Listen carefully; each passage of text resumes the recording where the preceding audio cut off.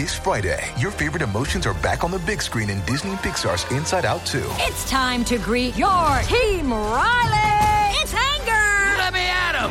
Fear. Safety checklist is complete. Disgust. Ew. Sadness is in the house. Oh, no. Hello, I'm anxiety. I'm one of Riley's new emotions. Disney and Pixar's Inside Out 2. There's a part 2? We're going! Rated PG. Parental guidance suggested. Only in theaters Friday. Get tickets now.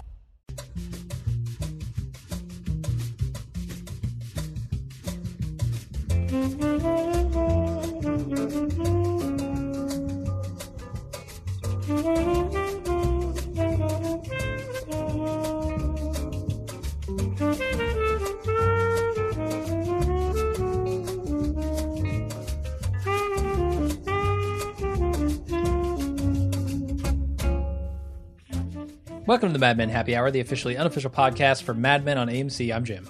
I'm Aaron. And we're back for what I think is our final podcast in this run of coverage for Mad Men. It's the Season 7 wrap-up. Is that our final podcast? No. In this little chunk. You know, we've got some plans that we're going to talk about here in a little bit, but what are we going to be covering in this first of all, I want to get a little personal, a little sappy. Oh, boy. You know, I want to thank everybody that's listening to this, that's stayed tuned after all the main coverage is over. And Mad Men is one of our very first shows we covered on the fledgling Bald Move Empire, and it means a great deal to me. It easily could have been our first. You know, if you've listened to our backstory, you know that we kind of want to do Mad Men, and then we screwed up the timing, and then we kind of wanted to do season 1 of Walking Dead. We screwed up the timing. We finally came through on season 4 of Breaking Bad, and the rest is history. But you know, Mad Men was one of the first golden age of television shows that I'd seen, and it's the one that I probably connect. We're going to talk about how this relates into the pantheon and whether it's our favorite series of all time later. Spoiler alert, it's mine. But we'll talk about that more later. But the podcast itself has also been one of the most consistently intellectually stimulating and also funniest podcasts we've done. And that's kind of remarkable that we could go from these like really airy discussions of philosophy about literature and cultural significance, and then we go like almost slapstick humor with the Pete Pit and all that stuff in a single space of a single podcast, because that's what Mad Men could do as well. Yep. You know, it could have Lane Price punching out Pete, and a few episodes later swinging from his door, and you got the highest of highs and lowest of lows, and nothing felt, you know. I remember some of my favorite episodes of the X-Files are like the silly ones, like the pizza delivering vampires. But those always felt like it's something that's outside the X-Files main canon, you know, the ghost story episode. Whereas Mad Men could do this, and it just all still felt like Mad Men, and that's really special.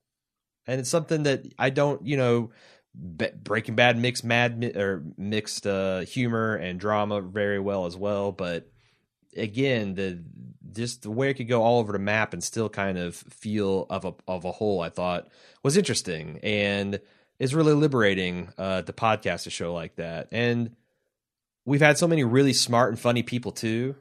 I mean, I think about all the people who've written to us over the years. The advertisers, children of the 50s and 60s, had an escort, gay men and women, comedians, professional artists, housewives, husbands, fathers, mothers, even people who work for McCann Erickson right now. It's just been a really amazing experience. And, you know, we famously take out all of like the quote unquote dick sucking, the like, hey, love your podcast, blah, blah, blah. Yeah. But I want to comment, you know, take this time to say, even though we cut it out just because, first of all, we don't have a lot of time, we have so much email to read already, and also it's just really awkward, and I'm kind of self-conscious to read people like congratulating us all the time. Mm-hmm. But I do want to say that I really appreciate the constant stream of positivity and respect for what we've done here on the podcast. This season, we were like either number 1 or number 2 on iTunes TV and Films ranking. And if we were number 2, it's because our Game of Thrones podcast was number 1 that week. And that's all due to the listeners. It's you. You guys have got us to this point. And yeah, we can't do that. No, we tried on another podcast. It didn't work so well. You need listeners. You need people to support us. And I again thank you so much for all the kind words we've gotten this week. I was surprised. Usually, sometimes these wrap up casts can be a little daunting to come up with content. 30, 40 pages of feedback, and again, I can only read 12 or so of those. Okay. So, and the ones that killed me the most are people that sent in like really in-depth treaties about what Peggy meant to them or Don meant to them. And I always try to find a couple paragraphs as like the core, but these are just so well researched and so well reasoned and so well articulated that like I couldn't just take apart and talk about it, and I couldn't say, well, it's what do you think about the concept of Peggy, you know, that would have any of their words. And Yeah. But I read it all, and it was all super interesting. I'm going to try to get back to a lot of those people that didn't make it. I've already gotten back to some that didn't make the first cut, but I still really appreciate it. Yeah, I mean, you mentioned all the different types of people who wrote into us, you know, on a show that encouraged a lot of different, a lot of thought on a lot of different subjects. And that's the thing, I guess, that I take away from Mad Men and my time podcasting Mad Men that I don't get on other shows usually. You know, it used the time and it used the era to contrast with what we feel is normal today and how we've progressed since then. Sure. And really make you think about those issues. Think of minorities and think of, you know, how people are treated and families and what that means and happiness and what that means. And like all of these questions that this show brought up were bigger than a lot of questions that television tends to deal with. Yeah. And I feel like that's one of the things that made it really, really a standout in this golden age of television. Yeah. And, you know, for two guys in their 30s in the Midwest, it's impossible for us to have the total perspective to appreciate this show. And that's where you guys have come in with your emails every week and your comments on our Facebooks and our forums and all that stuff. You've really helped us round out the coverage. Yeah. I mean, so many of even just the references, you know, even those small things. Sure. But you know, it's interesting that you mentioned we're a couple of dudes in our 30s. I feel like this show wouldn't resonate with me if I was in my 20s. If I was 25 watching this show. Even though, you know, I miss a lot of the stuff that is specific to the 60s and the 70s. But I think people in a certain time of life start to ask themselves these same questions that a lot of these characters are asking themselves. And that makes it even more interesting for me. Yeah. No, and that's... Mad Men's been interesting because I've gone on this really weird journey. Like when I first started watching the show, I just gotten divorced. I just, you know, left this really high control cult group, and now I'm a podcaster of television shows. That's a real Dick Whitman to Don Draper. I mean, there's not very far you can extend the analogy with me personally, but it's I've been on a life's journey at the same time I had Mad Men watching, and I think that's also you know, kind of lightning the bottle for me in the golden age of television. I've had that same experience where my life experience at the time of watching it can't be separated from Mad Men and Breaking Bad and The Wire, for example, and how much those mean to me. So something that we got yesterday on Memorial Day that I was completely blown away by, Tom Wilson, who has edited 25 episodes of Mad Men. He reached out to us and he said a bunch of stunning things. One, that he was a fan of our podcast and had been listening for several years. I was just like, okay, I mean, we've always joked about what if the Wiener heard this, or what if some, you know, but the fact that someone that actually, you know, matters in the scheme of the production of Mad Men was listening to our podcast completely blew me away. Astounding. Sure. Yeah. Like I texted you and I'm like, stop what you're doing right the fuck now and look at Check this. your email. Look at this email that just came in. Two, he has spoken personally with Matthew Weiner and has shared some of the fan theories and observations from this podcast with him. And apparently Matt got a kick out of it. Now, I know the burning question in your mind is, did he tell him about the Wiener stuff? And no, he wisely decided not to share our little personal nickname with him. But, you know, the Wiener, it was always something out of respect. Like, before we were doing the podcast, every single time it would fade to black and go created and produced or whatever by Matthew Weiner. we would sit there in my living room and be like, that wiener, he's did done it it to again. us again. Yep. He's done it to us again. And it's a sign of respect that, I don't know. I can't argue that calling him the wiener is a sign of respect, but it is. No. It is. Yeah, it's a little bit of an in joke, but it's also, Yeah. He became a figure greater than a man to Yes. us. Kind of like the Villigan. Yes. You get a reputation where you consistently deliver over and over again, and you become the wiener. It is. And he's, stood on the shoulders of giants, working on Sopranos, and the fact that he's able to take that ball and move it a little bit further down the line in this golden age is just remarkable. Mm-hmm. Anyway, Tom graciously offered himself up as an interview subject, which, we don't do a lot of celebrity type interviews, but we love talking about the kind of below the line guys, about the meat and potatoes of how this show is produced. And we accepted instantly. I don't know. He's a busy guy. I don't know if it's going to be this week. I don't know if it's going to be next week, but we're going to have a podcast out soon with an interview with him as soon as we get our schedule together. Now, if you'd like to think of questions that you'd like to ask him through us, send those in to madmen@baldmove.com. I'm going to post an IMDb link to his resume so you can get an idea of what episodes he was on. But just to get the ball rolling, I know he edited the finale, Person to Person, as well from this half season, Severance, and Time in Life. Other standouts as I was looking through his resume that jumped out to me were A Day's Work, Crash, that's the one where everybody in the office gets high, The Other Woman, Lady Lazarus, The Suitcase. Guy Walks into the Advertising Agency, that's the one where a guy's foot gets ran over by the lawnmower. Okay. I'm really... I can't wait to see what it's like to be an editor on this show and what you actually start off with, how much Matt was involved in the process, and getting these symbols of scenes and getting those onto the screen for us. I'm really curious. We've never actually talked to an editor before. No, we haven't. It's going to be exciting.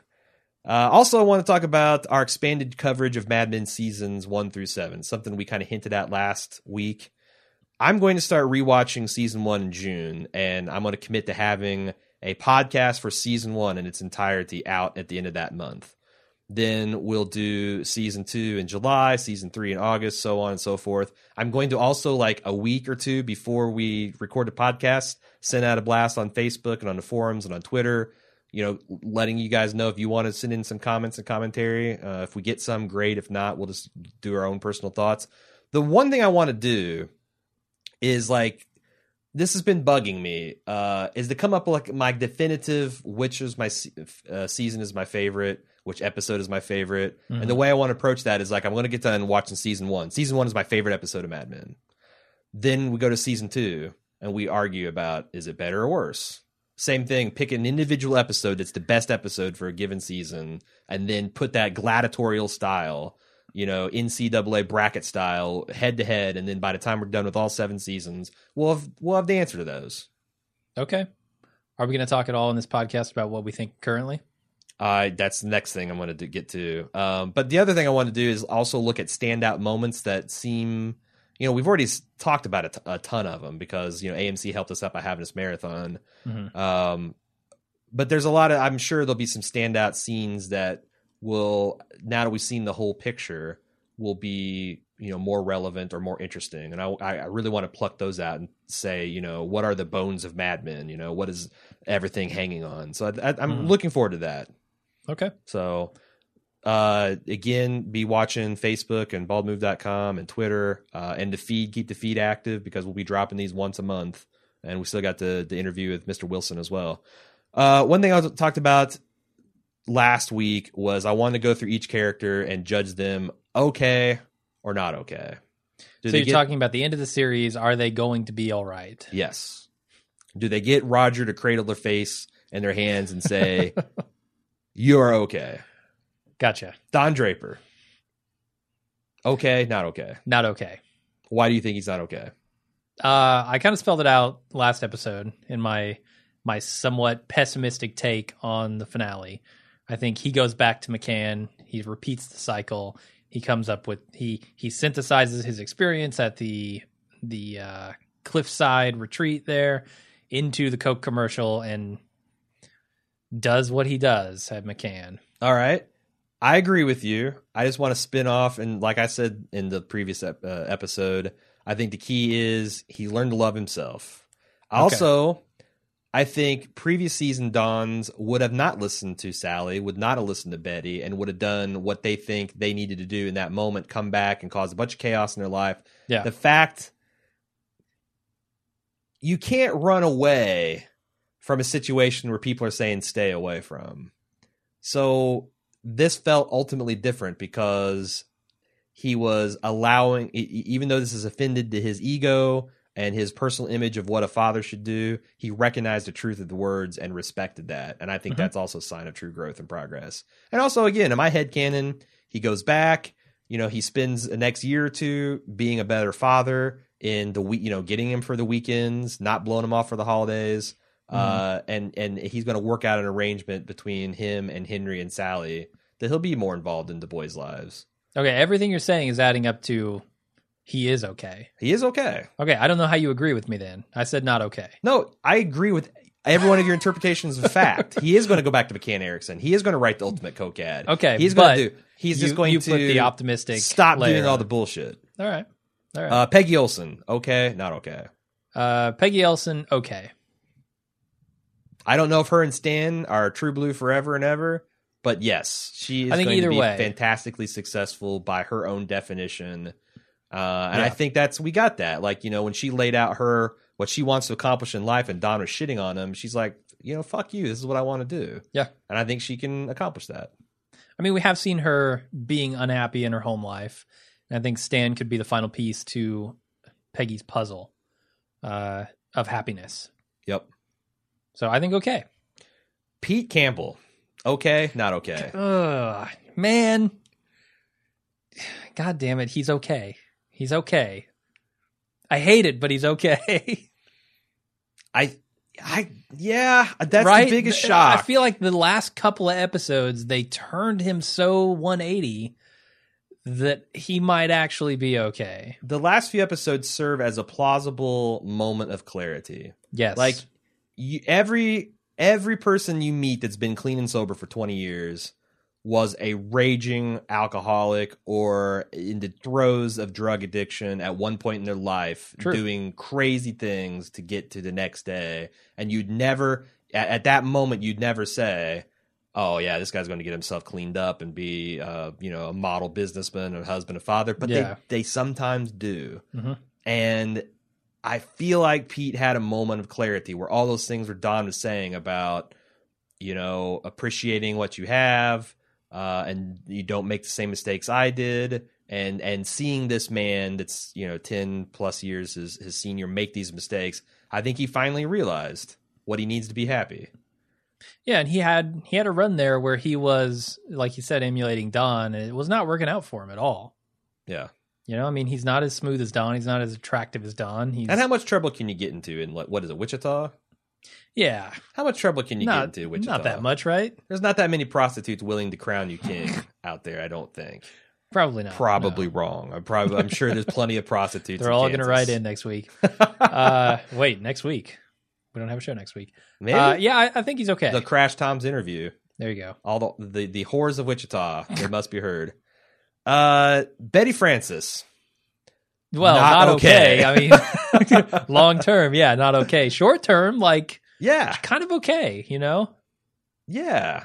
In the few days that she has left. You know what? We've been watching True Detective because we're gearing up. And by the way, if you want a reason to stay with us, our summer schedule includes True Detective and Fear the Walking Dead. There's big contrast in styles and themes there. But we've been watching on a season 1 to get our season 1 coverage prepped. And Russ said something in, I think his episode 3, his episode 2. He's like, after these many years, I know who I am. And there's a victory in that. And I feel like that applies to Betty too. Sure. It's too bad that it's literally at the end of the tunnel for her. Mm-hmm. But she knows what she is, and she knows who she is, and where she stands in the world, and what she wants out of it. And she'll be okay for 6 months, and then she'll die. We didn't really discuss this during the last podcast, but do you think that Betty's sudden diagnosis has that similar effect on Don? The Don realizes, hey, there's an end to all this, and I need to figure this stuff out. I think so, because that's, it also ties in with his kind of gut punch with the Rachel deal. I mean, all these women that he's been involved with dying of cancer before their time. I do think that's one of the reasons that I can say that with fair confidence that I think Don will be okay. That, he has seen the light. Okay. The best things in life are free. Who else you got? You're going to ask me about Harry at some point. Plus, Betty will die, and then he'll have the ghost of Betty Draper / Francis to set him straight. He's now got the ghosts of his brother, a tap dancing Bert, and Betty speaking Italian. Yeah, you can't go wrong with that kind of co-piloting. Sally Draper. Man, I honestly felt like she was always going to be okay. Yeah, her parents were trying their damnedest to fuck her up, but she's tough. But she's too strong for that. Yeah, I felt like she was too resilient, too strong, too. I don't know, too mature for all that stuff. My only worry for her is that it's great of her to be the mother for Bobby and Jean, but that is also a weight that a girl her age shouldn't have to bear. I agree. Yeah. And I'm worried that is going to rob her of some of her youth that she could probably use to, go off and do other things. I hope she doesn't do something crazy like not go to college so she can be with them, or I hope she goes and lives her life. She didn't go to Spain, right? Yeah, because I think I don't think he's on our list of yeah, he is actually Henry Francis. I am a little worried about him, and the boys saying that he's really withdrawn and thrown himself into work, after he lost this fight. But we've always assumed that he'd be good because he's been almost saint-like in his patience with Betty and the kids so far. But I'm a little worried about that. So I think I want her to be okay, but I'm not as sure. If Don, all right, I think she's okay. If Don pulls his shit together, then yes, I think she's okay. If Don goes on another bender and keeps on going like he does, and she's left to be the mother of these children without his support at all, I don't know, not okay. So if I believe like you believe she's not okay, if I believe like I believe she's okay. So, all right, not a great argument to believe how you believe there, Jim. Joan Harris, okay, not okay. Joan Harris, okay. She wants something more out of life, but I don't know that that's going to get to her. And she's willing to make sacrifices to get it. Yeah, and I don't know. That the Richard thing was a big test for her. It was, and she clearly made a choice there. Yep. She got what she wanted. She could have pulled out the accordion and played a song, made everybody happy. But she stuck to her guns. This is what I want to do. Forgot about that, man. It's a deep cut. It is. I think she's okay. Roger Sterling. Yeah, he's probably going to die soon, but he's okay. So, is a relationship as combustible as his and Marie's sustainable in the long term? Like, I get it, it's cute, and they in the newness of the experience of a woman that's like that strong and powerful and that can like stand on the stage with him is novel and fun and very entertaining to him. But 5 years of that, because Roger's not going to change. Marie's not going to change. No. They're not the type to just let each other be. I don't know. I see a lot of him storming out of bedrooms with comforters draped around his waist in his future. Okay, sure. Whenever she gets a little insecure about what she's going to do when Roger leaves her, Roger's going to the couch. Or when, it's again, I don't know. I'm kind of leaning not okay with him. Yeah, he's made no sign. I mean, other than wanting to provide for his son. What does being okay look like with Roger? Good question. Roger's kind of okay with whatever happens to him, isn't he? That's true. The only thing that's really thrown him is the death of his mother. Yeah.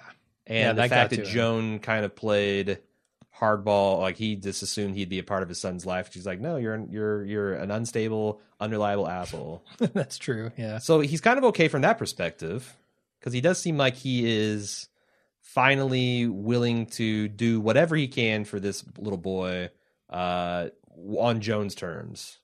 Like he's like kind of like what I hope Don comes back. Like I get it.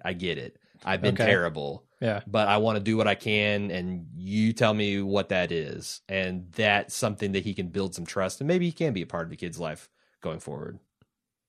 Still, I'm leaning not okay. It's a lot of drugs, a lot of strain on a man's heart. Well, I mean, eventually everyone is not okay, right? Well, I mean, no, you can die happy. You can die old and happy. That's okay. But you're going to die. Like that's my thing. Like Roger doesn't seem to get fazed by it too much. All right. So I can't imagine he won't be happy, won't be okay until the day he dies. Ken Cosgrove. Okay, not okay. Ken. He's not doing what he loves. That's a problem. I think he fails the Joan Harris test. He was given the opportunity to do what he loved or to act out of some petty, spiteful impulse. And look at the type of guy he is in the last scenes we've seen him do not seem like a happy guy. He seems like he's rushed. He's like ultra competitive and this, that. I mean, maybe he really enjoys and thrives on that, but I got to think that a man with two eyes writing novels would have been happier than the guy who got his eye blown out by the car execs, and now he's not going to write. I think you're right. I think not okay for Ken. Which is a bummer, because he seems like a good dude. Well, he turned into a good dude, yeah. But he turned his back on it. Sure. Harry Crane. Not okay. There's no world in which Harry Crane is okay. His arteries are clogging in that as he was plowing into the cookies. Oh, they are. He doesn't make it down the elevator. Well, no, the elevator goes out. He doesn't make it down the stairs. Yeah, not okay. Stan Rizzo. Yeah. Okay, not okay. Stan's okay. Stan's always okay, man. Stan is okay. He's good in every hood. He's cool in every room. Just give him a joint and he is okay. He's going to be fine. Like Peggy could break his heart. He'll eventually be okay. Yep. He's I can define him by his okayness. Megan, formerly Draper. I don't know if she goes back to Calvé or what. Oh man, I'm going to say not okay. I mean, she's got $1 million, but her acting career is kind of fizzled. Yeah, she went a little crazy. And then this career is brutal to women, man. Like I've been watching a lot of Amy Schumer of late, and they had this funny skit where Julie Louis-Dreyfus was celebrating her last fuckable day. If you're not discovered to have a breakout in, like there's only so many Carrie Coons in the world where it's like you're kind of come out of nowhere in your 30s and take over the world. And Megan's back in the 70s, where that's even less true. Mm-hmm. I feel like she fucked up.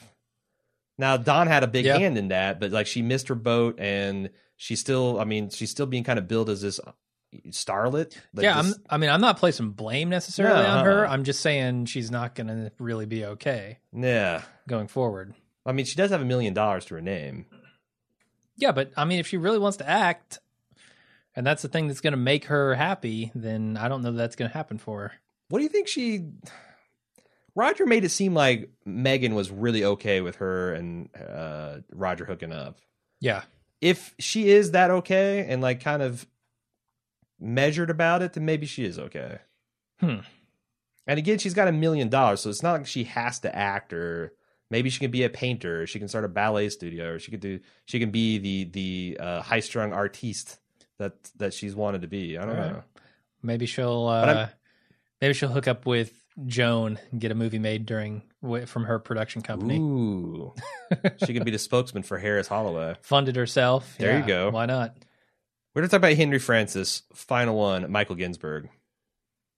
No, not okay. You don't think there's some lithium in his future? There's some Lexapro. There's like the right amount of chemicals he can get back, because the man's a genius, and he's a good. He seems like a good guy when he's not talking crazy, cutting his nipples monolith off. Stuff. Yeah.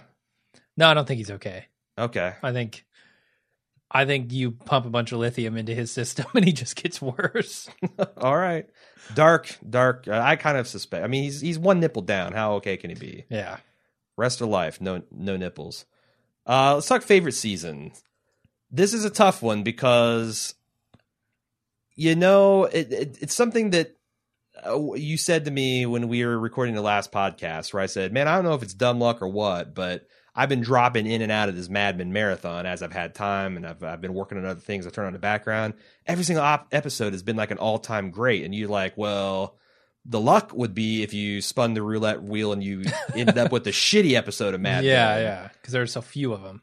That is pretty impressive. I can't think of any bad episodes of Mad Men.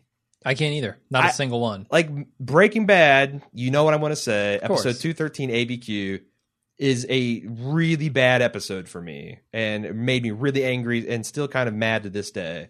Season 5, The Wire, lots of stuff not to like in that. Mad Men, there's a couple episodes where I'm like, I'm not sure where he's building to this, but if it doesn't go anywhere, I'm going to be upset. And then it always went somewhere. Maybe season 2. I remember Don wading off into the ocean, and I watched that, and I just thought, what the fuck? But I don't know if that was me 6 years ago. Going back, there's none of those episodes that I had a problem with. They were just kind of weird, and I wasn't sure what they were trying to tell me. And maybe, I don't know, all the Bobby Barrett stuff is really interesting and really good. So maybe even that one. I mean, if I think of seasons, that's certainly always going to be at the bottom of my list, but I don't know. I recall there being an episode very recently that we didn't like. I think it was the one that starts out with the fur coat and Don's looking at the woman, and we were just like, what the hell's going on here? Sure. At the end of it. So like I wouldn't give it to season 7 anyway. Yeah, I mean, no. Even if it didn't have that misstep in it. Yeah. Honestly, I think my favorite is probably season 5. That still had Lane Price around. That was culminated in the death of Lane Price and the Phantom, and we had Jaguar in the mix, and Pete Campbell was still Grimy Pete. He was more Grimy Pete than ever. Oh yeah. There was a fist fight between Lane and Pete. I mean, I liked Lane as a character a lot. Sure. And I would say that season 5 is probably my favorite, specifically because I can't really remember much of the series before that. Like I think we started covering it in season 4. Is that right? Might have been 5. Maybe it was 5. But everything before that I marathoned to get through, and it's been 4 or 5 years since I've seen it. So yeah, I always go to season 3 because I think it felt like a bounce back year. Like I was kind of like confused about what season 2 is all about and how it ended and what this means for Don. And it started, it's like, you shift from like Don being this awesome dude and like, oh my God. I mean, I remember that there's a Saturday Night Live skit about how like everybody wanted to be Don Draper. And then season 2, you started to question like, man, maybe Don is not got the world by the scruff, and he's not just leading it wherever he wants to go. But season 3 felt like a big bounce back, with culminating him stealing the firm from the Brits, and that I call it a heist. That whole heist arc was so, as you see it unfolding and you realize what's going on, and there's a lot of like crowning moments of awesome about Don's contract and Lane Price having to fire these guys. It's just really great and a very satisfying, almost Ocean's 11, very old school, cool way. Yeah, see, that's the way I feel about the Chrysanthemum and the Sword. Right. That particular episode where he steals the Honda contract from Teddy and his firm. I felt like it was very like Ocean's 11 type stuff. Because I don't remember season 3 at all. You do. So the other thing is, I feel like there's a very before Megan Draper, after Megan Draper divide for Mad Men. And my gut tells me that I'm going to prefer the stuff that came before Megan Draper to after. And in fact, like I really liked this last season, and this last finale was way more optimistic and hopeful than I ever thought we'd get. And I understand some people think it's crushing cynicism and despair. Oh yeah. But still, I kind of think, I wonder what Mad Men would be like if it ended at season 6. Season 6 ended with him taking his kids to his house, with the Hershey's speech, with the Hershey pitch, and then culminating and then taking him back to Hershey and showing him where his childhood whorehouse. Yeah. And the look that he shared between Sally and himself, Don, so great. So great. Yeah, and you could almost believe in a little bit of growth there too. And you could write any kind of finale. You could write any kind of future for those characters that you wanted to.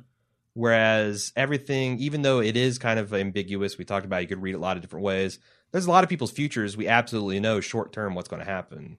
Yeah, I think so. So I again, season 7 on balance, I think is really, really good, and I'm glad we got it. Yeah. But the final moment of season 6 is just so great, such a great moment. I agree. So I don't know. Well, I think I'm going to have to wait to give the definitive nod and all that to after we get done with our 7 podcast, 7 season coverage. Yeah, I got it. That will finish up in early watch. 2016, I think. Yeah, sounds like it. Yeah. I have to go back and watch the original few seasons. All right, let's see what the fans have to say. Mitchin said, my first thoughts on the ending were pretty mixed. I did enjoy how the wiener wrapped up all the characters, but I really wanted to see just a glimpse of Don with his kids. Maybe just a cut, just a taste. Or possibly getting rid of the last shot of Sally washing the dishes. That just seemed too bleak for me. I've agreed with Aaron that his relationship with the children is his most important connection.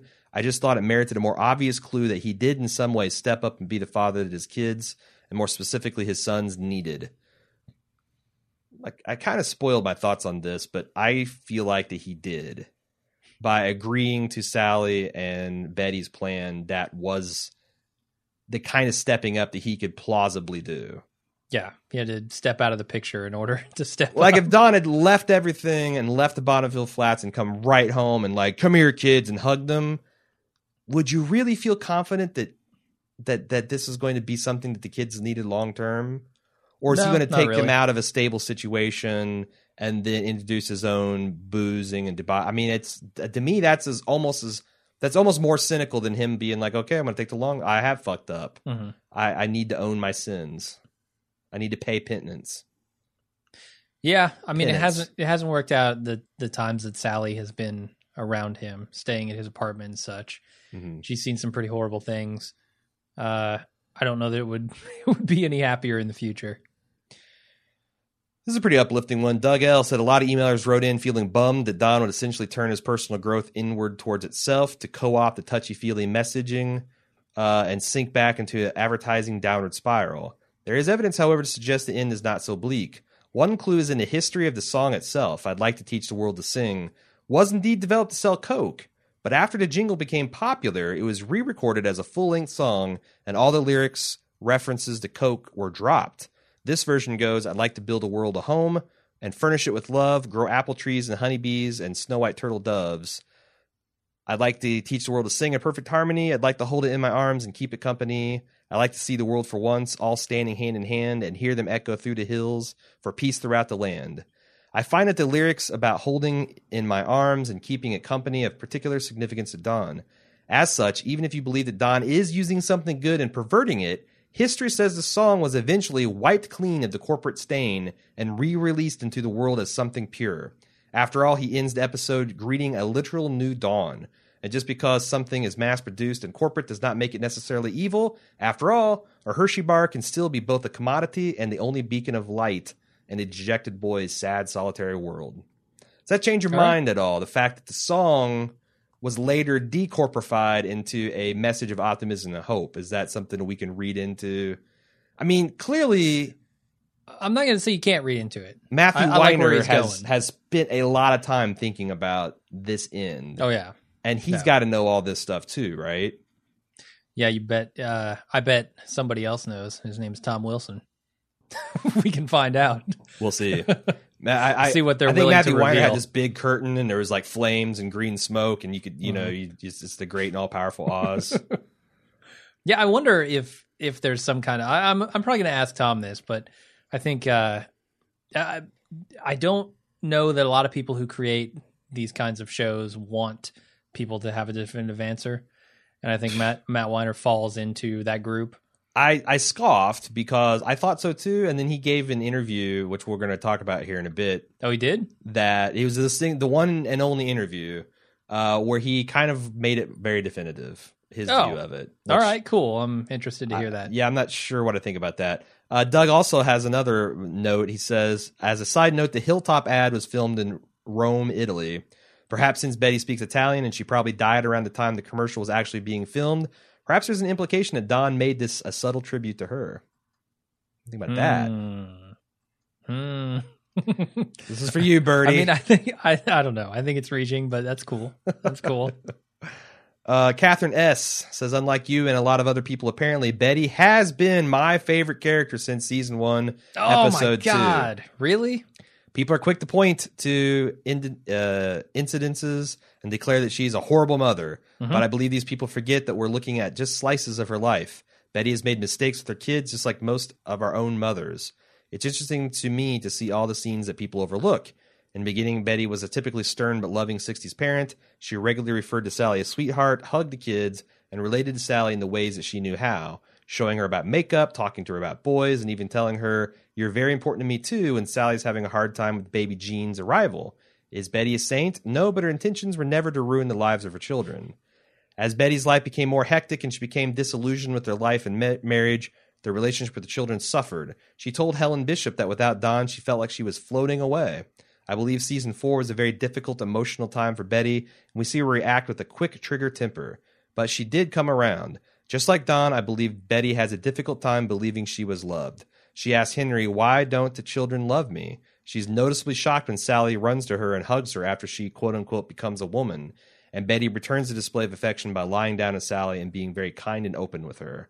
People like to pick out the gumdrop incident as a conclusive proof that Betty is terrible. And yes, Betty did mishandle that. But how many men in Betty's life have scarfed down their meals without a second thought to her? In season 1, Don invites Roger for dinner against Betty's wishes, and she has to eat lettuce because there's only enough steak for 2. I think it hits her hard when, after she has gone out of her way, her comfort zone on a field trip for Bobby, he still doesn't consider her, trading away her lunch without a second's thought. So she concludes by saying, the viewers see that there's more to it than that, but I believe her perspective is emotionally limited rather than villainous. Do you think, Jim, that we have been too hard on Betty these many years? I mean, I can only go by what I remember, and what I remember is a horrible, horrible person. Up until pretty recently. It's interesting that going back and watching like season 1 and season 2 Breaking Bad, it changed my perspective on Skyler. Yeah. And I would say that Betty certainly was more fully redeemed by the end of this series. I'm very curious. It's one of my things I'm really looking forward to is to go back and actually see, in Skyler's case, I actually chalk it up to like, I think the Villigan wanted us to hate her. And things were filmed from that perspective, making it very hard to sympathize with her. It could be the same thing with Betty, but I'm curious to see. I'm going to be watching for eyes like, is January Jones good, and is Betty Draper a good character? Yeah, I mean, there's potentially selection bias. I hear about how these horrible things that Betty does, and I get an image in my mind of horrible Betty, and that's all I'm looking for. And also, this is Don's story, so we only going to get to see the things that are good and bad that impacted Don. And at the late stage of their life that they're at now is mostly bad things because Don is being a bad father and a bad husband. So you always got that to hang your hat on if you're a Betty supporter, that Don is arguably worse. That Betty does a lot of good things. We just don't see them. That, and that also that Don, I mean, that's a stretch, but. And we've talked about, active neglect or passive neglect versus active malice, which is worse. Sure. Yeah. But anyway, moving on to Philip R. I actually enjoyed the. Okay. So this is the thing. This is kind of like I'm an impersonal indulgence, which I hope you'll allow, Jim. I asked a question about where did the Baby Jean Warlock thing come from the Mad Men Recap podcast we talked about last week. Mm-hmm. He says, I actually joined the happy hour after the Mad Men Recap went defunct. I enjoyed the banter between Dr. John, quote-unquote, Ham and Paul, quote-unquote, Giamatti, live from the Brooklyn studios, but I must say you guys do a great job, too. The Baby Warlock Eugene reference comes from a memorable Season 3 episode, Guy walks into an advertising agency, which our boy Tom worked on, and also saw a man get his foot cut off with a lawnmower. Mm-hmm. In this episode, Sally has trouble sleeping and is distant from Baby Jean. This is, of course, upsets the Betty monster, but Don tries to be more comforting. Betty eventually tries to comfort Sally by giving her a Barbie doll from Eugene. Betty insists that the gift is really from Eugene, but Sally notes that the baby could not have written the card. To this, Betty replies, well, we know that babies have fairies that can do things for them. Don then comes home later that night and finds the Barbie in a bush by the front door. He collects the doll and puts it back on the shelf facing Sally's bed. Upon seeing it, she starts screaming hysterically. Dawn calms her, but she starts up again when Betty brings the awoken Eugene into the room. Dawn learns that Sally thinks that because Eugene has the same name as her recently deceased grandfather, he is actually a ghost. Dawn and Betty then get into a fight about the name. Long story short, Ghost Baby Eugene with his entourage of fairy minions is the origin of the Baby Warlock meme. Understandably, this beast story in the episode is just a bit overshadowed by the guy from London getting his foot cut off by the John Deere riding lawnmower. Yes, and I thank you for clearing that up because I had a lot of people write in. We have a lot of Mad Men recap fans that have joined us either after or maybe they listened to it. And I also have some news on that. I reached out to Dr. John and asked him if he'd be interested in participating in our post-Mad Men coverage. And we haven't come up with anything definitive yet, but he said that, yes, they're very interested. So Cool. If you are a Mad Men recap fan, you might be able to get to hear Dr. John and Paul right here in this podcast talking Mad Men with us. Sweet. I would love to see that as a huge fan. So thanks for clearing that up for me. I still am not clear on the Warlock reference. Okay. Warlocks, I don't know anything about Warlocks. Well, Warlocks are male witches. There you go. That's it? Yeah, that's all you need. So I think that the subtext is Betty, Sally threw this Barbie away outside of the room, and then it comes back inexplicably. Yeah, I get that. And she's got this army. He's got this army of fairy helpers, and he's That's where I a was resurrected confused. warlock of her grandpa Gene. I think Yeah, it's all. So it's just a general hint of magic. Yes. there. And if you want to know the exact and the origins, baby Gene is responsible for the doll, and therefore Sure. he's the witch. Sure. Go look up the Warlock. Mad Men podcast episode for A Man Walks Into an Advertising Agency, and I bet they lay it all out. Probably so. But it's super funny. It's the most random of the references, and I'd started listening to them in season 4. So I started working my way back to try to figure out when's the first fucking time they did the Baby Warlock, and I couldn't do it. So Lisa LL, as I like to call her, Trip L, our senior black correspondent. As I devoured every Mad Men related thing I could after the finale, I came across some things I didn't know. I think you all know of Pete Campbell as a rapist because you call him Rapey Pete, but did you know that both Vincent Kartheiser and Matthew Weiner claim that Pete is not a rapist? Kartheiser says the script called for the au pair in the souvenir episode to kiss Pete back, but the actress didn't want to kiss Kartheiser, and the scene read as way more of a rape than was intended. Wow. Okay. All right. Maybe that's why we think the way we do. Why the Wiener let this happen is a little mind-boggling because it gave Pete haters a valid reason to dislike the character and be disgruntled with Campbell's happy ending. Mm-hmm. So I want to talk about this a little bit because I am not a big fan of these meta-narratives. I don't give a shit what someone that made the directed Game of Thrones episode wants me to believe about a sex scene with Jaime and Cersei. Sure. I don't really care what Vincent Kartheiser and Matt Weiner says is supposed to happen in a scene. Mhm. All I can judge is what actually happens in the scene. What made it onto film? And if this is true, then it's the odd case of bad job Matthew Weiner, because what made it to the screen is a hell of a lot darker and not consensual based on what he wanted to happen. Now, Sure. it could be that Vincent was just taking a lot of heat in the media, and he's already, I imagine playing it. I've seen, I think his name's Jack Gleason. No, it's not Jack Gleason. Jesus Christ, that's the guy from The Honeymooners. No, I think it is. Is it the I think kid that that's plays his actual Joffrey? name, yeah. All right, the kid that plays Joffrey has said it's very, very tough to play a character that everyone hates. Because even when people are saying well-meaning things to you, it's always about you're just a shit. You're a bastard. I hope you die. Thing. You're Aaron Paul and people are yelling, yo, bitch at you across the street. That's tolerable, Yes. People are coming up to you and saying, I hate your guts. Yeah. All day, every day. Like That's Anna Gunn. rough, Anna man. Gunn. You wear mom jeans and you're dumb and you should get that can wear on you. And clearly it did because she wrote a whole op-ed about why do people hate Skylar White. Uh-huh.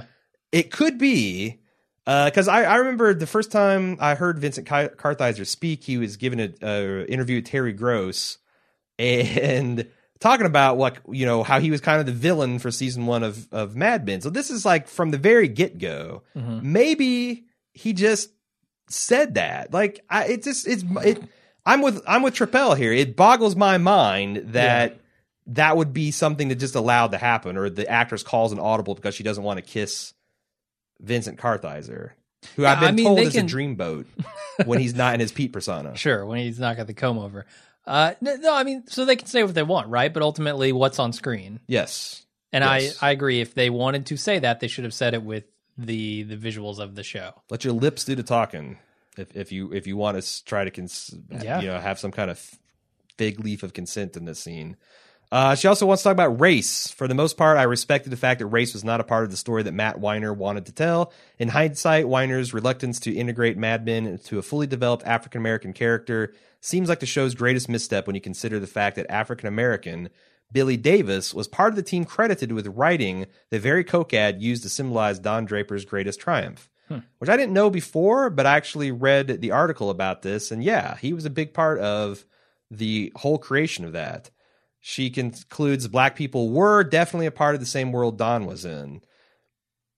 I mean, it does feel like that is a valid criticism that Mad Men didn't do as much about race, and even when you're talking sexual identity, they just really scratched the surface of what was all there and available in the 60s and early 70s. But it's also hard to say that Mad Men had to be everything to all people. Like, it couldn't be a social commentary about literally everything in America. It couldn't be anti-war and, pro-civil rights and pro-gay rights and anti-pollution. And, it's pollution's bad. It made it kind of make you like, when Betty, fucked up a state park or whatever they're at and Don threw a beer can in a creek. Yeah. It's like a passing thing, but it wasn't what the main narrative is about. It's certainly not a part of the main narrative. I mean, there's nothing in there that's part of the main narrative except for Don's journey, right? Yeah. But I felt like they were starting to go that way, and then they just kind of backed off. So that's what, like with Shirley and Dawn, I thought they were headed in that direction. You and Lisa LL are on the exact same wavelength, because she continues that Weiner had said the characters of Betty and Joan were much smaller parts until she saw January Jones and Christina Hendricks and realized the character's full possibilities. I wish the Weiner had found the black actor who made him curious enough to explore race as he did feminism.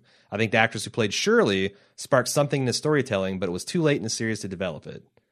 I agree with that. I thought Shirley was by far the most interesting person. Like, I like Dawn, but Dawn always felt like kind of just another secretary. Yeah, she didn't feel like she had any real ambition or drive, whereas Shirley had like a fire to her. And Dawn didn't pop until we met Shirley. Now, it could be that you just need to have more than one person from a particular voice to bounce where, like a support network of sorts. You have to give a context, because if she just goes into Don's office, Dawn does, and says, let me tell you about the struggles of being a black woman in the 60s, Don, he'd be like, get the fuck out of my office or go get me coffee. Whereas if you can see those two kind of, like, if there was not a Joan character, any other person in the secretary pool, what would we think about Peggy? Sure. Peggy is kind of defined changes her character too, about her conflict and camaraderie with Joan as much as she is about her relationship with Don. Yeah. So they were kind of fighting that battle with one hand tied behind their backs for most of the series. Yeah, and it might just be a case of, we got into this too late. Yeah. And it's a missed opportunity, yes, but also it's fair to say it wasn't in his mission statement either. That's probably true. Yeah. But thank you for all your contributions you've made over the years. James V said, just in case you've seen this or haven't seen this, Matthew Weiner has spoken. As far as who created the ad, Don or Peggy, Matthew Weiner says it was all Don, and then he elaborates in this interview that he gave the day after the finale. He said, let's hear it. The idea that some enlightened state and not just a co-option might have created something that is very pure was an attractive way to end the series, Matthew Weiner said. To me, it's the best ad ever made, and it comes from a very good place. So not only did he definitively state that Don wrote the ad, but he says it is an enlightened state and something that's very pure. Now, that's not as open and shut as in saying Don is fine, but it's kind of more than I wanted to hear. I guess. I mean, I knew that hug with the refrigerator man was honest and pure. It's just a matter of what you think Don's going to do afterward. I'm just saying, if David Chase can pull the shit he did on Sopranos and then drop the mic and never pick it up again, Yeah, you want him to do the same. yeah, You because want I Wilder. feel like this is already less ambiguous but just as interesting of an ending. I don't think it needed the post. I'm kind of with Bill Simmons on that. He says Bill has been talking a lot about how he's hating these victory laps that creators are making after shows off the air. Or even when a season concludes, it's like, or if there's an especially dramatic episode or a controversial episode, he's like, just go away. You made the thing. Let us have our reactions to it. Yeah, I mean, I'm mostly on board with that. I think there are some things that creators should probably clear up if people fundamentally misunderstand them. Yeah. But I don't want the creator necessarily to tell me what conclusion to draw from it. Hey, the things I like to hear from a creator: what are his influences? What is in his heart and mind when he's making this stuff? The actual process, some alternatives that they'd considered. Like, I love hearing that. Like, well, we thought about the writer's room with the going this way, but we ultimately went this way, and here's why. I like hearing some of the whys. Why they make the choices. I they don't make, like yeah. hearing the whats and the whos and the wheres, especially when you make something that's kind of ambiguous and open to interpretation. Yeah. Like, if you wanted to do that, have a scene of Don going back to McCann Erickson and, making up. I mean, I don't know. Yeah. Not a big fan. That's fair. Josh P. has a few quick observations. First of all, the scene where Joan says at least someone's timing was right to Roger feels like it could have come after Richard had said goodbye to her, but it didn't. Could this have been a mix-up with the editing?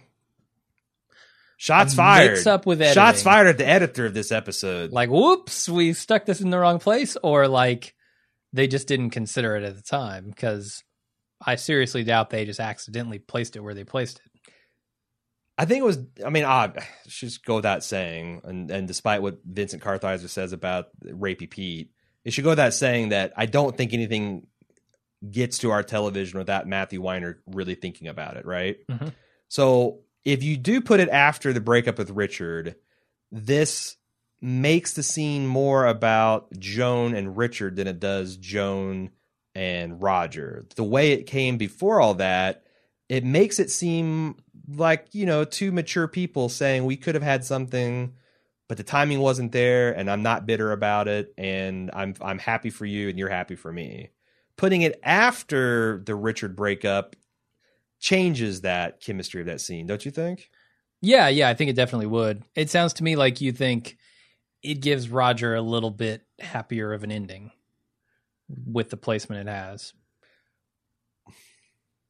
I don't They're know. It coming makes to- Joan feel like she sounds more regretful about Roger going with it post breakup than it does before.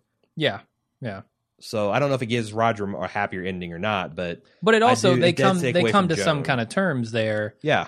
In that scene, and if you're saying, well, what's going through Joan's head is all about Richard, not about Roger, then you can't have that pure moment between Roger and Joan. Yeah, I agree. Because again, So it takes something away from Roger's side of the equation too. yeah, it's harder for me to put my finger on that piece of the aspect. Well, but it felt like that's what that scene was for, right? Not to say necessarily anything about Joan, other than like, yeah, they had this relationship. It didn't go where they wanted it to. Mhm. But that scene is more, in my opinion, for Roger, because it's the last time we see him. You Yeah. know, that's Roger's swan song. He's going out, leaving his stuff to his kid. And I think it diminishes it if Joan is thinking about another person at that point. Yeah. And we as an audience know And that. I don't want to feel like Joan's pining after Richard, to feel like he's the one that got away. And that's Yeah, if that's I also really true. zero in on it, Uh-huh. changing it post Richard makes that line more rueful than You're wise. right. Yeah. So anyway, that's the comment on that. He says, secondly, I love the visual of Don, a man who always runs away when he feels confused, trapped, or scared, being at a location where he's literally at the edge of a cliff on the other side of the country that he just drove across, and now he can't physically run anymore. He can swim. We've seen him swim. That's true. He could go north, head up to Seattle or Alaska. But yeah, I like that too. That's interesting. Yeah, he's like a lemming that just didn't have the courage of conviction to jump. Finally, and I may be reading way too much in this. Why not? Why not? That's what we do here on the Happy Hour. But I feel that everyone's story in the end represents a part of Don's soul or a point of his life where he faced the same decision in a relationship, but this time things end up for the best. Oh, for boy. example, Pete chooses to reconcile with his wife and regain the life that Don once told him he was missing, as Don had done with Betty. Roger choosing to be with Marie represents Don choosing not to be Dr. Faye and instead marrying the much younger woman. Dr. Faye was a fellow professional who in many ways was on his level, and he didn't want the hang up of a family and kids. Sally, who's faced with a horrible situation, chooses to step up and deal with it responsibly instead of running away as Don would have done. I like that a lot. That these are essentially alternate paths that Don could have taken in his life, which makes me. So think, does that say anything about how happy these people are going to be? Yeah, if I look at through that lens, then I want to say that everyone mentioned is okay. That was my lens I was holding up. By the way. Yeah, I could see that. It's an interesting idea. I like it. All right, mildly interesting even. Hey, this is going to be the last time I get to tell a lot of you about how you can support Bald Move. Well, hopefully, if you're sticking around Bald Move, it won't be the last opportunity. But something Jim just worked on recently, we can now accept credit card payments, not just PayPal, for Club Bald Move. So if you've been waiting on that, you've been leery about the grimy little pimp that is PayPal, the grimy little PayPal, go ahead and use our card with confidence now that we got Stripe and SSL security and all that good stuff. It's a great deal. For as low as $1 a month, you get video releases of all our podcasts, which in many cases can get you to podcast hours in advance of its release. You can get the Lunch with Jim and Aaron, where it's a weekly session where you can interact with us and hang out in our studio with us. You get ad-free podcast feeds, so you never have to listen to me pitch another product or pitch another way to support us again. You can just like set on autopilot, forget it. VIP access in the forums, a lot of cool stuff. If that seems That's like just what you get right now. There's a lot more coming. There's a lot more coming. If that seems like too much of a commitment, Roger, then you can also support us by buying us things, buying us nice, cool gifts by going to amazon.baldmove.com. And actually, you're buying gifts for you. Yes. That we're getting our beak wet because we got the amazon.baldmove.com. The bald move in the middle of the dots does all the business. Because what it does is it redirects you to Amazon, and instead of Jeff Bezos getting to keep all that money, like he needs it, like he really needs it, we get a tiny fraction of his profits. Yeah, you wouldn't give money to Roger, would you? No. What is he going to do with your money? No, if you could take 5 cents out of every paycheck that Roger gets from McCann Erickson and send it to Bald Move, wouldn't you? Of course. Wouldn't you? Of course. Roger would do it. Mm-hmm. He might have to get coked up or LSD to do it, but he would do it. Mm-hmm. Amazon.baldmove.com lets you make Jeff Bezos your personal Roger Sterling. That's exactly, yeah. That's exactly what we're saying here. And it also sends us love and it keeps us going. And that's what we're looking to do. We want to keep banging out these podcasts for your enjoyment and help us cobble these shoes together. We appreciate it. Louis R. said, when you guys talked about the cactus and how their baby would be approximately 5 years old, either I heard it wrong or you guys added wrong. That baby was born early on in either 1960 or 61, if memory serves, making the boy at least 10 years old. Yeah, I fucked that up. Peggy had her kid at the end of season 1. That was 10 years ago in Showtime. I don't know what the hell I was thinking. I was all caught up in the whole cactus womb analogy. Yeah. And I just went with it, man. I just went with it. All right. You know, you make mistakes when you speak on something for hours at a time. You know, off the cuff. Or even 5 minutes. We've debated a lot about, are there teenagers watching Mad Men? You know? I seriously doubt it. Well, Jesse K, an 18-year-old, would like to disagree with you. Why are you watching Mad Men? Does he or she say? Well, I don't know. Jesse is not a... It's spelled with a masculine spelling. All right, well. So tell me why. Tell me why you watch Mad Men. In his own words, the show as a whole has had a massive effect on me. I've always enjoyed film and media, but it was Mad Men that first introduced me to the complexity and art of television and film and how powerful of an impact it can have. It's truly an example of how sometimes it's more about the journey than the destination. It's inspired me to take filmmaking classes in high school and to pursue a career in critiquing and or teaching about film. It is and probably will always be my favorite television show. I got to say, Jesse, you seem like a kind of dude that I would have loved to hang out with in high school. Yeah. And yeah. I'm kind of jealous of you because I think this is going to be something so cool when you're in your mid-20s and when you're in your early 30s and your late 30s. This is something you can visit again and again and again and get something new from. Whereas I've just got to go through the lens of my early onset senility memory, that like, what it felt like to be a teenager and go through some of these experiences and what it felt like to be a child. That's cool because I think this is a series that definitely can grow with you. I think so. Yeah. I just felt like watching it started at a later age. Yeah, I don't know. I mean, like maybe it can grow. Maybe with you, he's been watching this in real time. He started with 11. He started with when he's 11. And watched that. Who was letting you watch this when you're 11? The books that my mother and father let me read because they just assumed I was reading books and how much. But I mean, yeah. Honestly, my mom should have not cared so much about the Doom and cared a lot more about some of the other shit I was reading, some of the really subversive, fucked up shit. And it's made me the interesting person I am today. So rock on, Jesse. He continues. He wants to talk about his favorite episodes. These include The Suitcase, The Better Half, Lost Horizon, Tomorrowland, Smoke Gets in Your Eyes, The Phantom, The Crash, Shut the Door, Have a Seat, Faraway Places, The Strategy, The Wheel, The Monolith, and Waterloo. These include scenes that will stay with me forever. Yeah. The Wheel was the pitch that hooked me. Waterloo taught me that the best things in life are free. The Strategy showed the reconnection of two friends as one of my favorite songs played. Faraway Places gave us Roger tripping balls. The Great Heist that pulled the rug out from under the Brits made me giggle and cheer. Ken tap dancing as everyone ran around on amphetamine was perfection. The Phantom showed us that Don's life is truly cyclical. And The Suitcase, my personal favorite, showed Don fully open up to Peggy, something entirely new to him. Yeah, that's a strong list there. Strong resume. Yeah, Mad Men a couple fandom. of them that I really like that weren't on that list. I like commissions and fees a lot. Since Lane's death. Shocking. It was shocking. Because I remember covering that, and a lot of people were talking about the death. Nobody called Lane Price.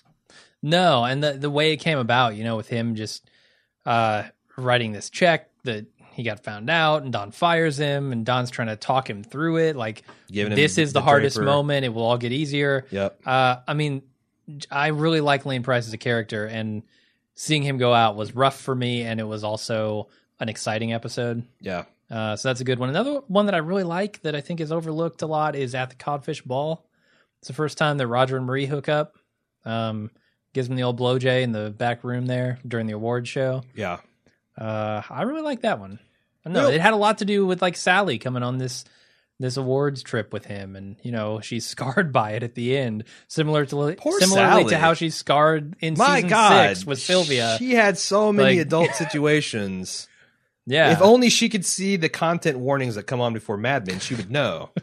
Oh shit, adult content. I'm just going to skip this episode. One thing we talk about that the Lane Price moment. The one thing I really miss now that we're doing all this instant cast stuff, which is obviously really successful for us in terms of traffic and making fans happy on some of these other shows. I used to be able to watch in real time. People on Facebook and forums and stuff, and I miss going into the commercial breaks and doing that. Yep. I mean, like I said, I wouldn't go back because, again, you look at the traffic numbers, our Game of Thrones instant cast, but I do miss it. It sucks. Yeah. You have to make sacrifices. Things you got to do for your career. Bill from Houston said, rate the missed opportunity on a character-by-character status update basis. These are characters that didn't get a mention about their future. These are the ones we didn't say okay or not okay. Sal. Man, when's the last time we saw Sal? The last time we saw Sal, he was checking in with his wife from a payphone in Central Park and about to go and get some rando in a bush. Things were heading to dark places for him. He'd just been fired. Yeah. Because he was sexually harassed. It's incredible. And the fact that we never saw him again is still kind of shocking to me. It is. I really thought that something with Bob Benson or something his final season, something. Man, I think probably not okay. Yeah. Like I don't know what it's like for a gay person during that period, but it can't be good. Not good, Jim. Not good. You're right. Pete knows exactly how it is. Yeah, I'm going to say not okay for him. Teddy Chaga. Yeah, Teddy's fine. Yeah, he's a sheep. Teddy's happy, you know. He's in the pasture. Yeah. He's just going to check his brain off. He's going to let someone else drive. He's going to fly around the country doing whatever he does. He's going to 5 years from with now, his, he's going to cash out and be with his college sweetheart, right? Right as rain. And fly around the world and get into all kinds of adventures. Dawn. She just mysteriously disappeared this season. Dawn is she's such a kind of a sketch of a character. Like, she was there to be awkwardly hugged during the assassination of Martin Luther King, and to have Peggy be waspy racist to her in her apartment. But she was strong, resourceful, intelligent. Mm-hmm. It seems like she'll be fine, but it's like I feel like I have a better handle on a Shirley character than I do Dawn. Yeah, I don't know. It didn't feel like we got any real ending for her. Yeah, so. That's a bummer. Yeah. Freddie Rumsen.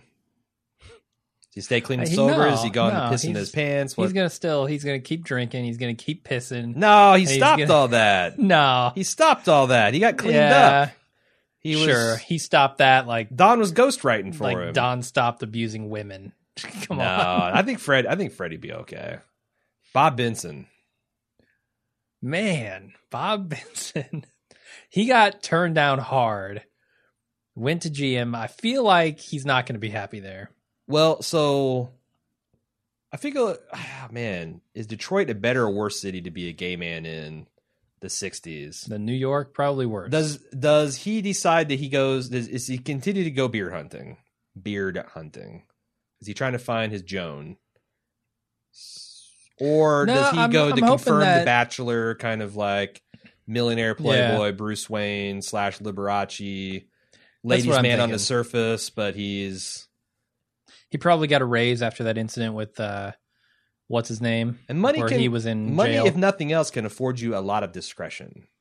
That's true. And if you're living an unconventional lifestyle in a society that judges you, discretion counts for a lot. Discretion can buy you a lot of armor for you to live your life the way you want to live it and keep it under wraps. Unless Pete Campbell spots you at a whorehouse. What seems like a miserable way to live. I mean, that was kind of me through my mid-20s. I was a Jehovah's Witness, but I really want to watch rated R movies and see what the world is about. Like, I don't want to... You don't have to be sneaking around to do the stuff you want to do. No. That's a horrible existence. That fucking shit is corrosive to your soul, man. Wearing a mask to everyone in your life? Fuck. Ridiculous. Not knowing who's safe to drop that mask to?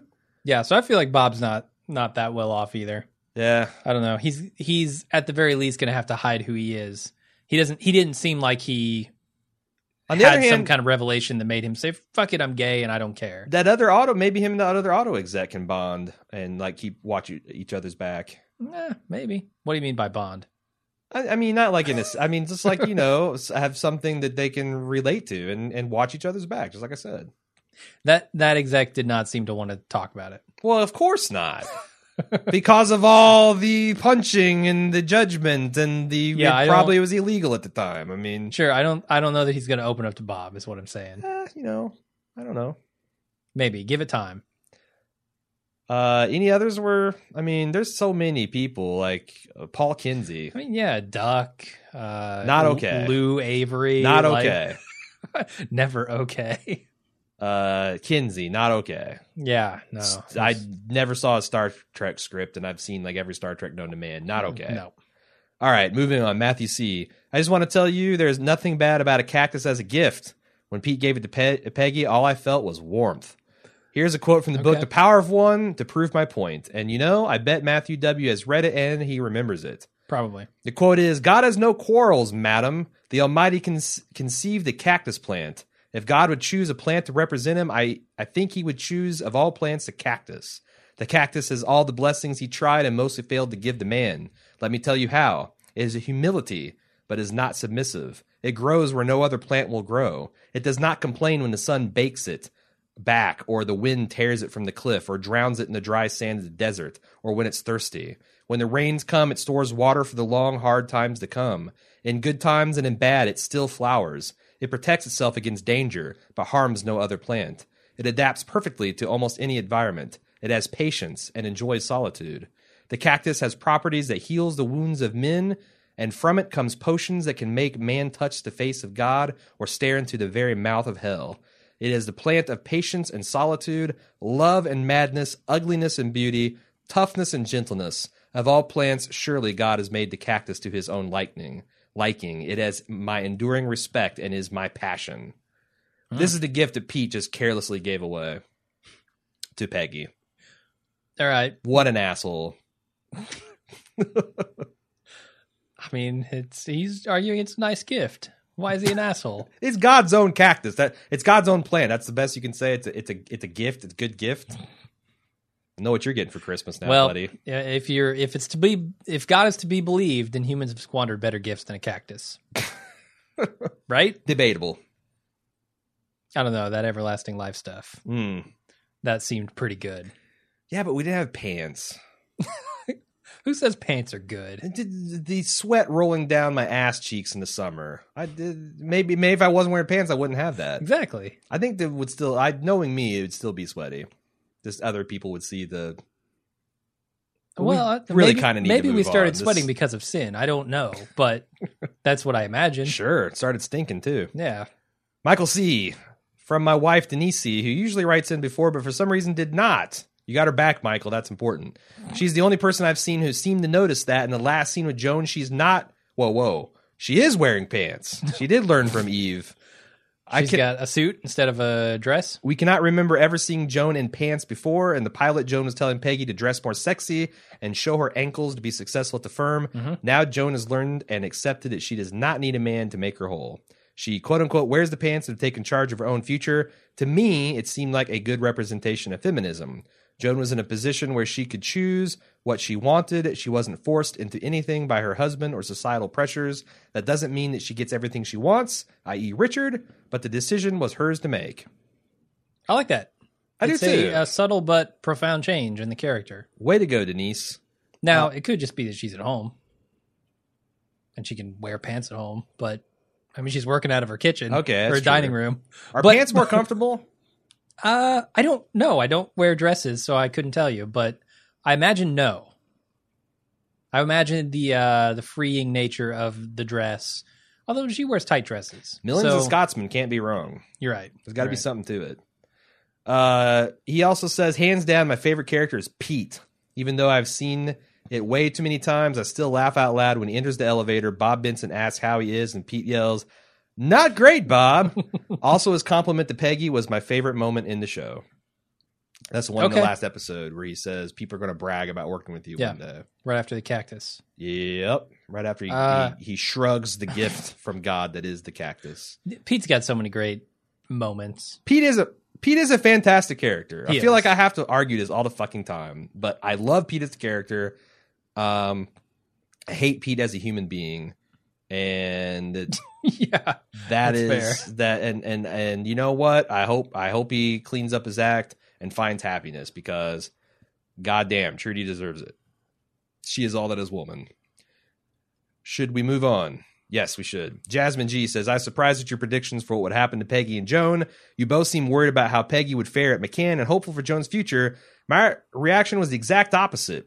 Peggy's shown us that what she can accomplish against great adversity in her career several times over in 7 seasons. The latest episode is no exception. When she realized she had lost an account, she immediately rectified the situation.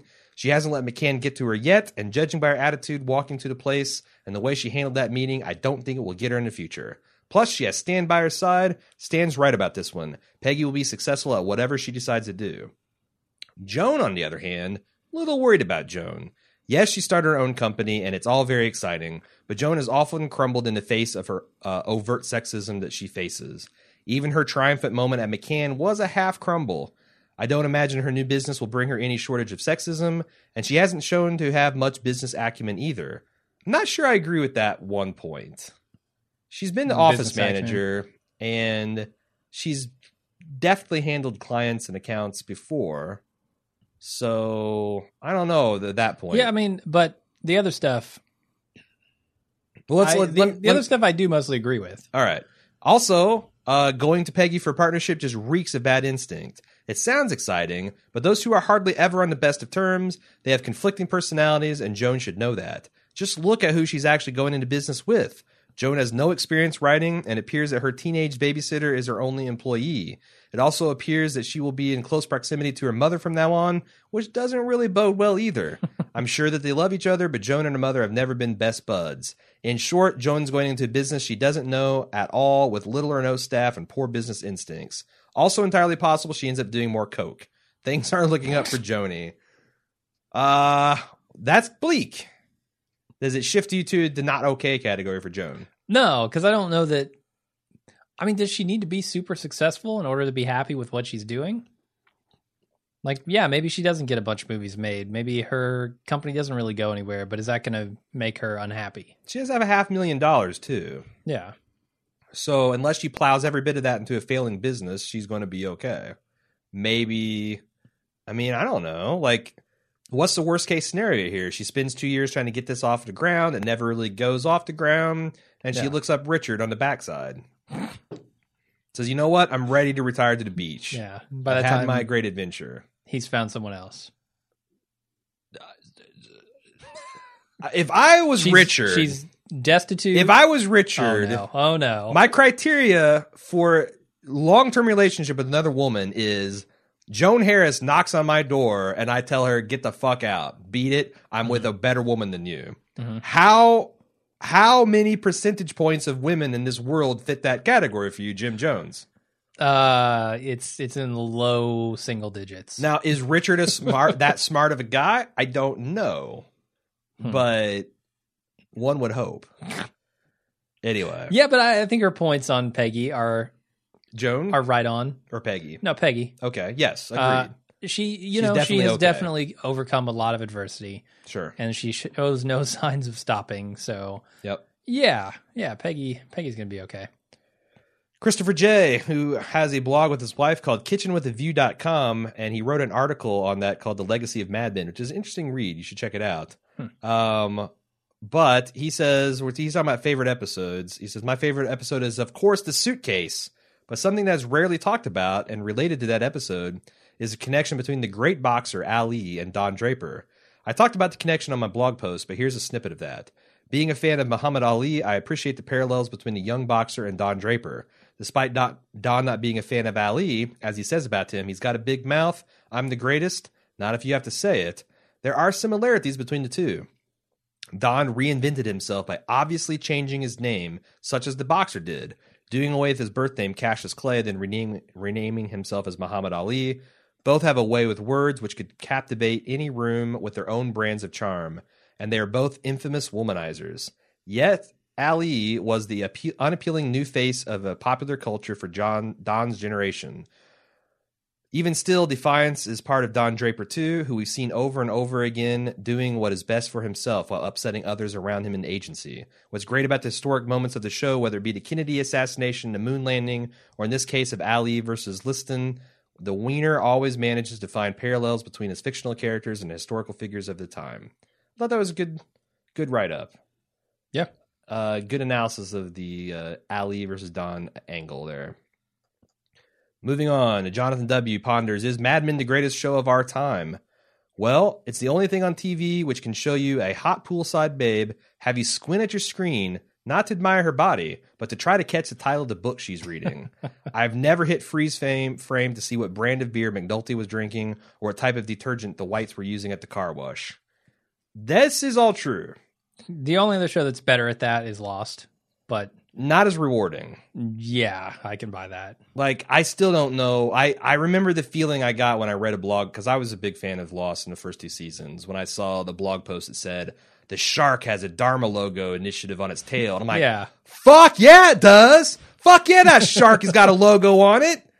I mean, even just but the hatch. Did it matter? Yeah. No, sure. That's the thing. That show did not conclude as elegantly as Mad Men did. Now, you can say, does any of this shit matter? Did Dante's Inferno matter? Because I know, like, Dante's Inferno launched a million theories about what that meant, and most of them didn't come to fruition. But that never seemed to be the point of Mad Men. It's not plot-driven, it's feeling-driven, and these extra, even subconscious details, I think, served those purpose the way that Lost, maybe, it was more just intellectual masturbation. I don't know. Yeah, what you just said is going to factor into my determination of where this falls in the pantheon of golden age television. Oh, really? Yeah. You got is that what we're going to say at the end of the podcast? I guess so. I almost forgot. We need to make a note of that. Oh, you don't have a note? Your job is to remember to not forget. Okay. To not forget that we need to talk about that. Ethan T, did any of you or either of you notice during the series finale that Don racing across the Bonneville Flats felt out of place? I thought it looked awesome, but yeah, the close-up face of him and the helmet and all that. Yeah, I questioned like how the fuck he got involved in this stuff. Sure. You know, it felt very weird. Well, my first reaction was that Don was doing his best Speed Racer impersonation. As a 20-year-old who hasn't seen any of the comics nor the live-action movie, this was a strange place for my brain to go. 20-year-olds? What are 20-year-olds? 20-year-olds and 18-year-olds watching this show? They are forward-thinking, emotionally mature individuals who are ready to conquer the world, I would submit. Apparently so. But as you'll remember, Lou Avery's departure came with his giggles about how the studio had bought his comic was the same as the one that created Speed Racer. So what could all this mean? My interpretation is that while Lou was good at his job, he's always trying to be something he's not, creating a comic hoping to be as popular as another, filling Don's shoes only to be ousted by him. Lou is the wannabe Scout's honor, and Don is the real deal Speed Racer. Fuck you, Lou. I love it. Lou's going to come back to McCann. He's going to make an ad for Diet Coke that's going to go over nowhere nearly as well. No. Great, tastes great, less filling is his ad campaign. No, that's actually a successful one. Okay. But not a successful Here's Lou Avery's comeback and his crowning moment of glory. Uh-huh. New Coke. Oh, God. You're right. He You're finally right. gets totally a major Lou. account. It's New Coke, and it's the worst thing ever. Yep. There you go. Adam X said, if or when Lionsgate makes a complete Mad Men series on Blu-ray or whatever format, I think it would be a good idea if they added one commercial where the former commercial breaks that were from... Oh, okay. They added one in which you have commercials in the former commercial breaks on the DVD that are actually from the year that the current episode is portraying. Since it's a big part of the show is about American advertising, I think that would add to the fun, ambience, and nostalgia of the show. Not only should they show commercials that were popular and award-winning at the time, but ones that would be deemed politically incorrect in our day and age. Like my favorite politically incorrect commercial, the Flintstones for Winston cigarettes, which he actually includes a YouTube link to. Yeah. I've seen that one. That's a brilliant idea. Yeah, I love that. Like maybe not the full 3-4 commercials, but one commercial in each break, and it's an optional thing that you can select from the menu. That would be tits. I agree. That'd also be a shit ton of work for some poor intern to do. Yeah, I mean, you got to get rights to all those things, and it's going to be a pain. That also. Although, it'd probably be easy to get the rights to ads like the Coke commercial, less so to get something that's personally embarrassing to a brand. Yeah, I mean, politically incorrect stuff might be tough. I mean, just tracking down the people who own this stuff at this point might be difficult. Well, if the company, I don't know if the companies, I don't know how the like a Lucky Strike commercial. Is Lucky Strike still around? I don't know. Are they still a company? Or they get bought out. I don't know. Yeah, so that's the kind of stuff you'd have to go do research exactly before you can even pay. But it is a fantastic idea. It is. I love it. Joseph V said, I was wondering if the Bald Move Network is interested in starting a Kickstarter for a Mad Men spinoff called King Lear. It will go through the rise, the fall, and the rise again of Peter Dykeman Campbell as the Learjet corporate titan. I love the name. I think it's a winner. I welcome all who want to partner up. All right. I, too, would love to see like a King Lear. I was joking with a listener through email today about like when is Matthew Weiner the whiner? God, I've got my own jokes mixed up. When is Matthew Weiner going to crack and do advertising in the 80s? Like 10 years from now, he's bored. He's got these accolades. He's done some successful movie projects, another successful television project. John Hamm's 10 years older. Elizabeth Moss, almost said Olsen, is 10 years older. All these people are 10 years older. Betty's dead. Mad Men: The Next Generation. Wait. January Jones is dead. Is that what you're saying? No, but Betty Okay. is. All right. Cool. Who says no to Mad Men: The Next Generation? I think if he's smart, Matt Weiner does. Honestly, like there's no faster way to get I'm pigeonholed. just saying, 10 years from now, that's going to look like a really hot idea, and everyone will age beautifully for it. We'll see. We'll see You how it want goes. to see Don looking like Don Johnson? I mean, I didn't say I don't want to see it. Okay. I think it'd be cool. Roger's probably dead too. That's kind of a bummer. Yeah. I don't know if he's got another 10 years in him. Yeah. Grimy Little Mitch. Also, writes, there would be a lot of ads that I would remember, which would be cool. there you go. Yeah, I am a child of the 80s. That would be freaking awesome. Yeah. Grimy Little Mitch said, I've always been fascinated by how Mad Men's song selections tied so well to the theme of the episodes. I was wondering if you guys had any songs from Mad Men that really stood out to you. I could list a bunch, but the ones that immediately come to mind for me are Both Sides Now by Judy Collins from In Care Of, where Don is showing his kids the house he grew up in.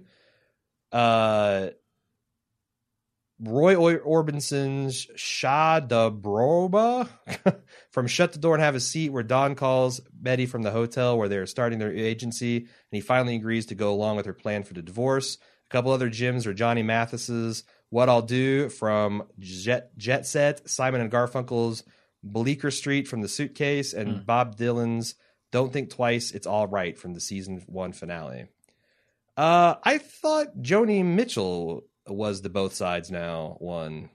That's the played at the end of 613 In Care Of, which I actually think is fantastic. That's probably my choice. There's something so bittersweet and sing-song and sad about it, and it goes so well with the looks Don and Sally were giving each other. That's my choice. Do you have any Not great really. music selections? I know there were a bunch, but I just don't remember necessarily how they fit into the episodes. The few that I do remember, I mean, obviously there's the recent ones like Buddy Holly is in there, and I love that song.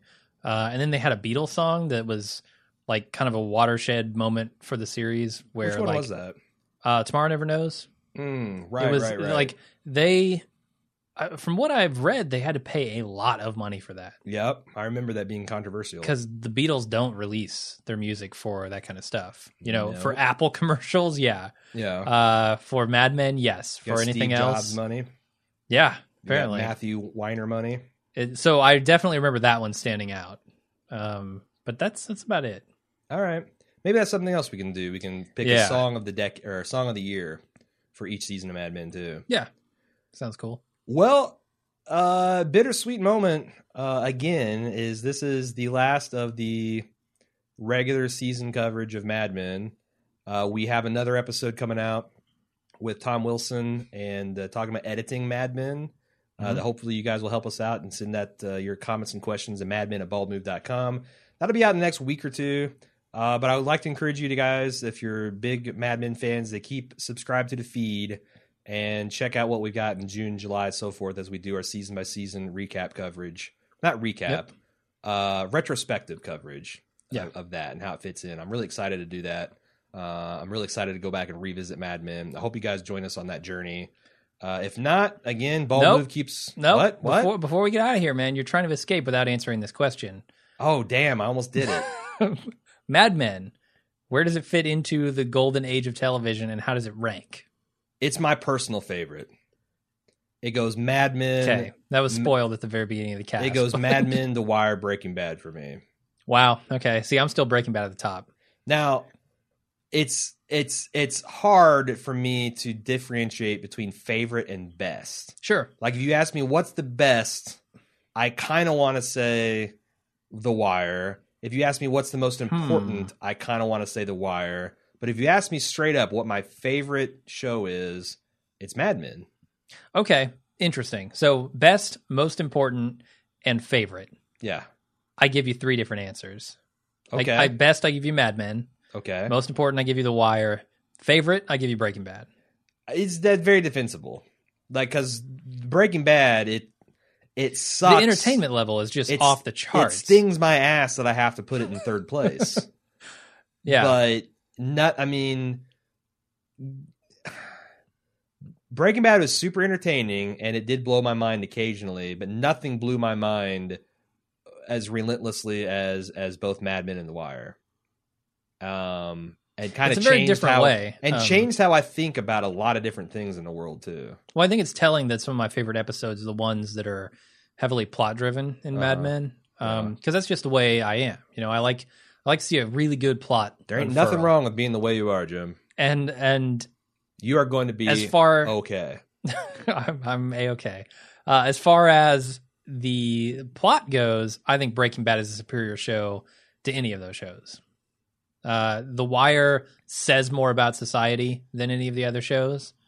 And Mad Men is just like week after week after week, it was consistently brought the thunder, you know? It never wavered in how good it was. I described it in one of our very first podcasts as relentlessly watchable. And that's what I think Mad Men is. Like, I think it's hard to watch it sometimes. Really? But that doesn't make it bad. I find that the hours always just flew by. Like I feel that way always- about Breaking Bad. Yeah, I mean, you're not wrong. I mean, when we're talking at the tip of the iceberg, you start to get some lines that are blurred between, you know, Mad Men has some visceral thrills. Yeah. Breaking Bad had a lot more of them. Oh, yeah. The Wire had a lot of them too. Mm-hmm. You know, Mad Men had mind-blowing moments. I think Mad Men had more, and The Wire had more. Tightly plotted. I mean, it's really, really gets hard when you carve things up. But if I'm talking about my personal favorite, this is Aaron's favorite. It is definitely Mad Men. Okay. Now, That's fair. you know, got to get through another rewatch of Mad Men, and I need to do. I still have not yet done a complete high def rewatch of The Wire, but it feels it's going to be hard because I always said Mad Men was the threat for the number one spot. It's the one after Breaking Bad concluded and The Wire survived. It was the one that I was currently watching had a chance to bump off The King. Yeah. You come at The King, you best not miss. And I think Matthew Weiner did enough in these final two seasons to end it in a very just extremely satisfying. I felt so satisfied at the end of this final episode of Mad Men, and I honestly, without any kind of hate or shade thrown, feel very sorry for the people that feel raw about it because that just sucks, man. That just sucks. Sure, you invest so much time in the Super Bowl. You got one group of fans is going to be happy and one group that's going to be just devastated. I hate that Mad Men feels like a Super Bowl for people because it's nothing but joy for me. Yeah, no, Nothing but happiness. I thoroughly enjoyed it, and even though there was a lot of surprising flip flopping on characters near the end, I didn't feel like any of it was unwarranted. Yeah, they earned it with me, and it just brought it all to a satisfying end. Yep. So I'll say this is it, but it's not. We still got at least 8 more episodes to go, spread out over the next 7 to 8 months. I have no idea if this is going to be a successful project. I don't really give a shit. This is something I want to do personally, and if I get on the mic and record for an hour or two at the end of for each season, then that's just a nice little side effect. So if you'd like to get in on that, again, madmen at baldmove.com. Follow along all of our stuff at baldmove.com and on facebook.com/baldmove and on Twitter.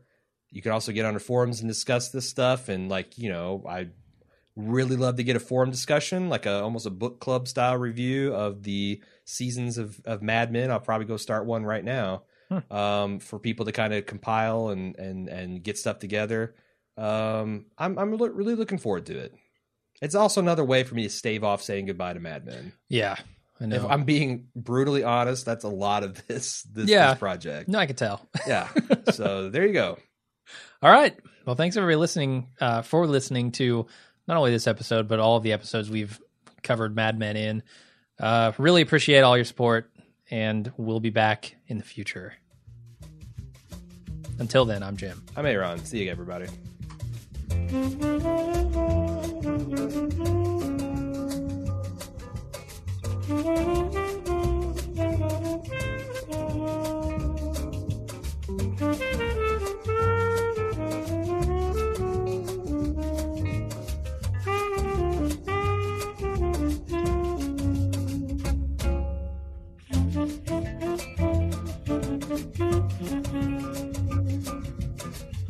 Thank you.